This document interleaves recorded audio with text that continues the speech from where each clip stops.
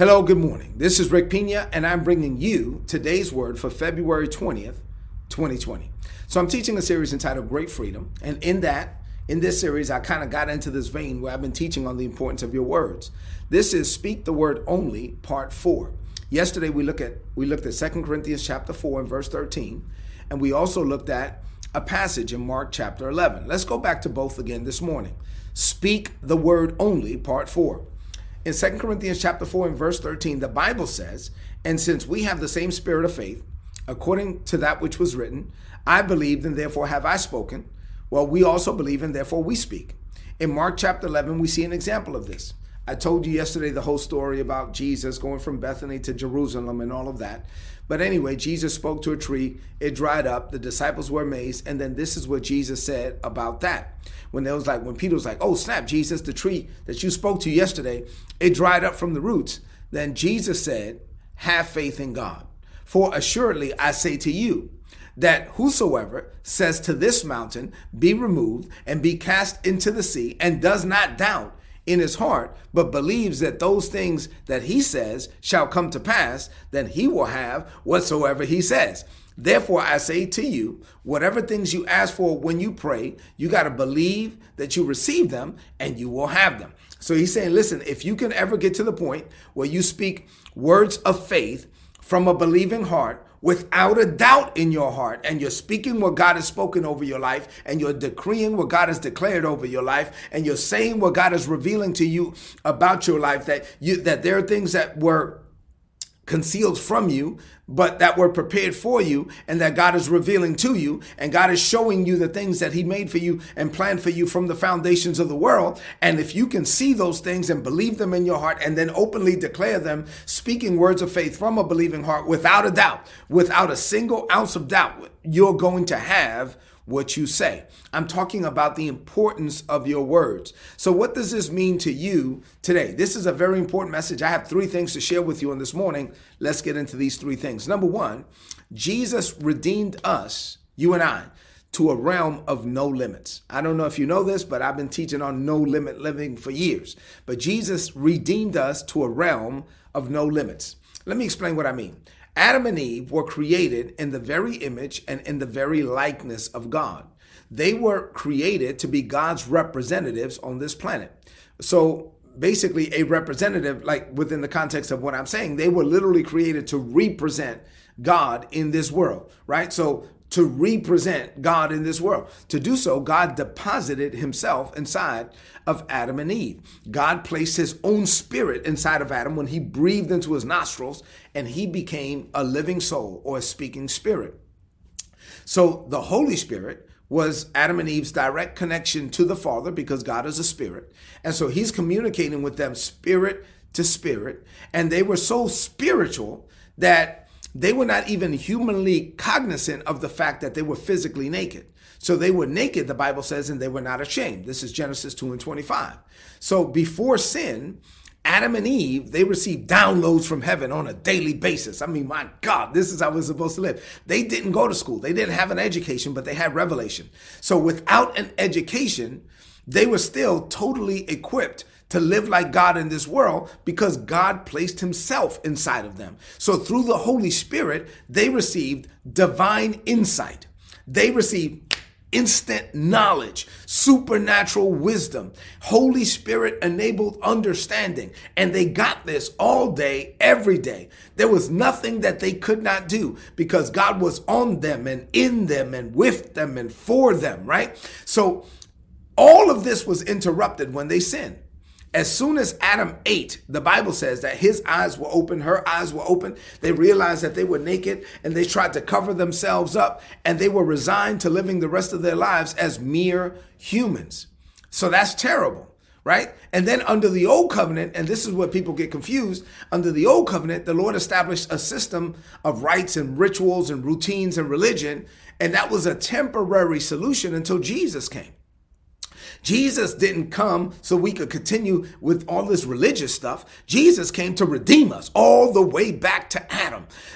Jesus came to get us back to the life that we were supposed to live in this world. Jesus came to get us out of the mess that Adam got us into. So when Jesus was on the scene, he didn't operate like the Old Testament. When Jesus was on the scene, he was not operating with rites and rituals and religion and routine. And that's why the people that were religious, they had a problem with Jesus. Because when Jesus walked the earth, he walked like Adam. He was supernatural. He was not seeing limits. He was usurping limits. He was superseding the limits and the laws of this world. So unlike the people of the Old Testament and the religious people of Jesus's day that were focused on religious activity, Jesus was not here to be religious. He was here to walk as a human conduit of the divine. So let me just say this, that it's sad that today, 2020, many people are still very religious. And so when you preach the impossible, when I'm saying, my God, there's a God of no limits, and the realm of no limits is available to you, and you can see the invisible and perform the impossible. There are people that are very religious that claim to love Jesus that will criticize you because people criticize what they do not understand. They never see any miracle signs and wonders because they don't believe in it, right? And so, listen, I grew up in a very religious environment, but thankfully for me, those days are over. I'm saying I know that Jesus redeemed me all the way back to Adam. I know that there's an unseen realm waiting for us to tap into it. By faith, we can see it, we can believe it, we can experience it. And then, as we see in this text, faith is voice activated. Glory to God. I mean, so by faith, you're going to say some stuff that you see until you see in this world what you said. And this may seem crazy. And honestly, to religious people, this doesn't make any sense. They fought against Jesus. They will fight against you. But listen, I'm telling you that there's a realm of no limits. There's nothing you can't do because there's nothing God can't do, and he lives inside of you. Number two, so this world of no limits is waiting for you to believe. There's a realm of no limits that is waiting for you to believe. Jesus did not see limits. Jesus said by faith everything the Father told him to say. Jesus did by faith everything the Father revealed to him to do. So he did this without any regard for human limits. He did this without any regard for what the religious people would say. He did this at the risk of looking foolish. He was led of the Holy Spirit, and whatever the Holy Spirit told him to say, he said it. Whatever the Holy Spirit told him to do, he did it. And he did it without any regard for the people of this, the systems of this world or what people would think. And this is how we're supposed to live. This is the life of faith. So to be clear, let me explain what I'm saying. You are living in two realms at the same time. Once you're born again, like right now, I'm seated in a hotel room in Washington, D.C. But at the same time, I'm seated in heavenly places with Christ Jesus. You are living in two realms at the same time. So with your natural eyes, with these eyes, the physical eyes, you see the things of this world and you get to see things from a human point of view. But with the Holy Spirit who lives inside of you, you get to see things from God's point of view at the same time. And then you have to choose which one you're going to believe, right? So in Mark chapter 11, we see a good example of this. Jesus walks up to a fig tree, and with his physical body, he saw the fig tree as just like a mere human, right? He saw two realities. In one sense, as a man, he saw the fig tree strong, full of leaves. But through the Holy Spirit, he saw the fig tree dead, dried up from the roots. So he was looking at two realities. His physical man was saying this tree is alive and is strong and is vibrant and is full of leaves. It just doesn't have any figs. And in his spirit, he was saying, no, this tree is dead and is dried up from the roots. And so when you have a conflict between what your body is saying and what the Holy Spirit is saying, your soul gets to decide which one you're going to believe, right? So in his soul, Jesus had to make a decision.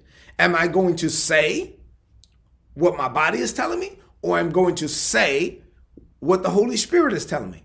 Now, thankfully for us, we have an example in Jesus that Jesus chose spirit over body. He chose supernatural over natural 100% of the time. And that should be our goal. As believers, we should strive to get to the point where we're choosing spirit over body 100% of the time. right? Honestly, not all of us do it. But the goal is to get to that point, and Jesus did it. Jesus said out loud what he believed. He said, no man shall eat fruit from you ever again. And 24 hours later, the tree was dead. So when the disciples saw it the next day, Jesus took this as an opportunity to teach them about faith. And Jesus said that if you say what God is revealing to you, and you say it out loud, and you say it from a believing heart, and you say it without a doubt in your heart, you are going to have what you say.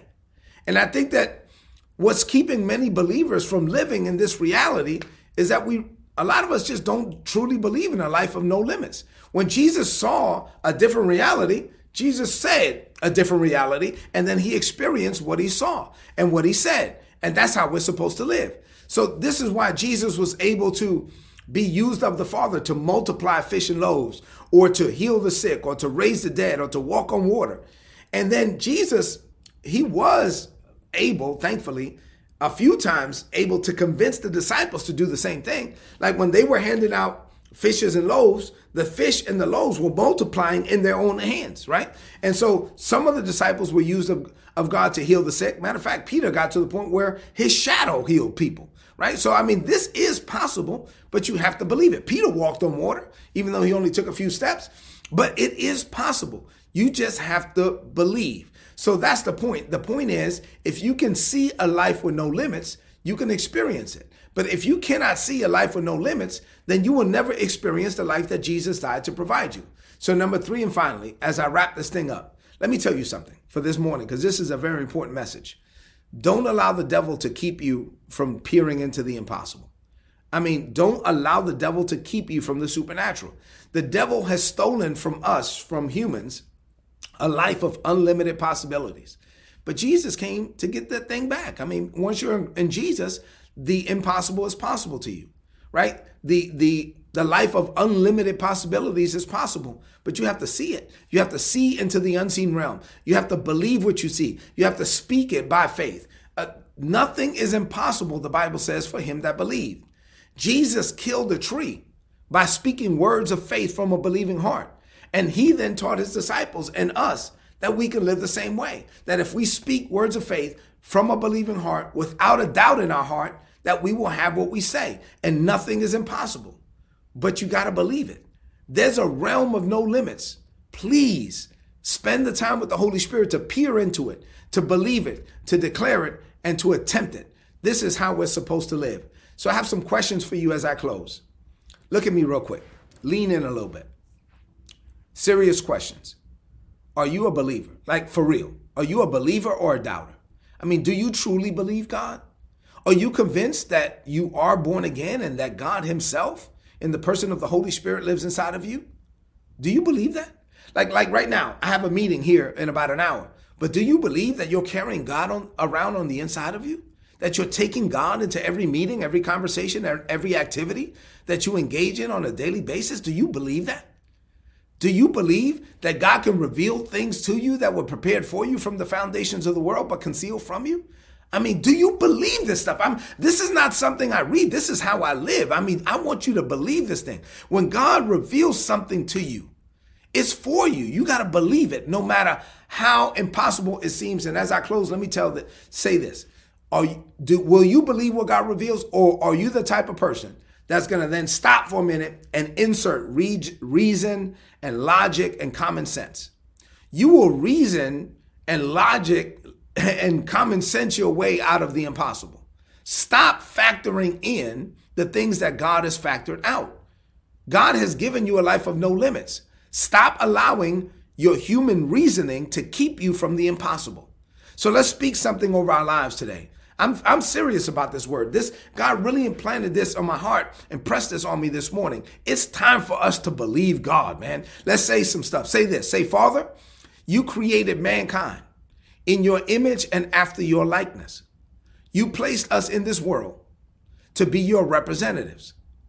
This means that I'm supposed to literally represent you in this world. Adam lived this way before the fall.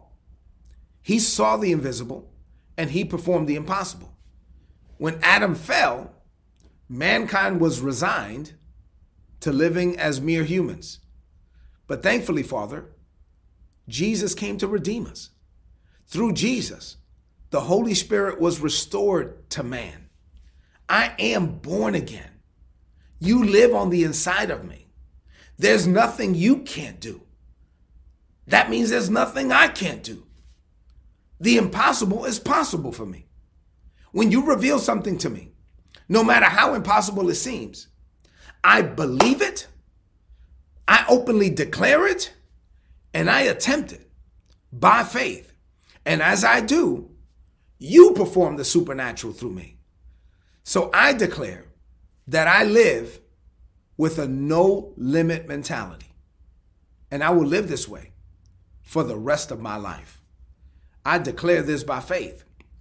In Jesus' name, amen. Listen, this is today's word. Please apply it and prosper. If you're not getting these messages, I don't know why not. Go to todaysword.org. There's a big red subscribe button. Click on it and sign up, and you'll get all my notes in your email inbox every day for free.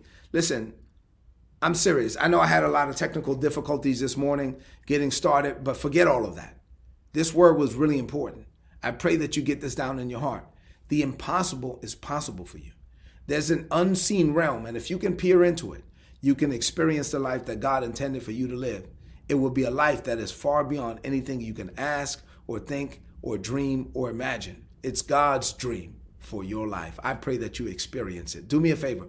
Please share this message right now on your social media, on your timeline, and with your friends. I love you, and God loves you more. God bless you. Have an amazing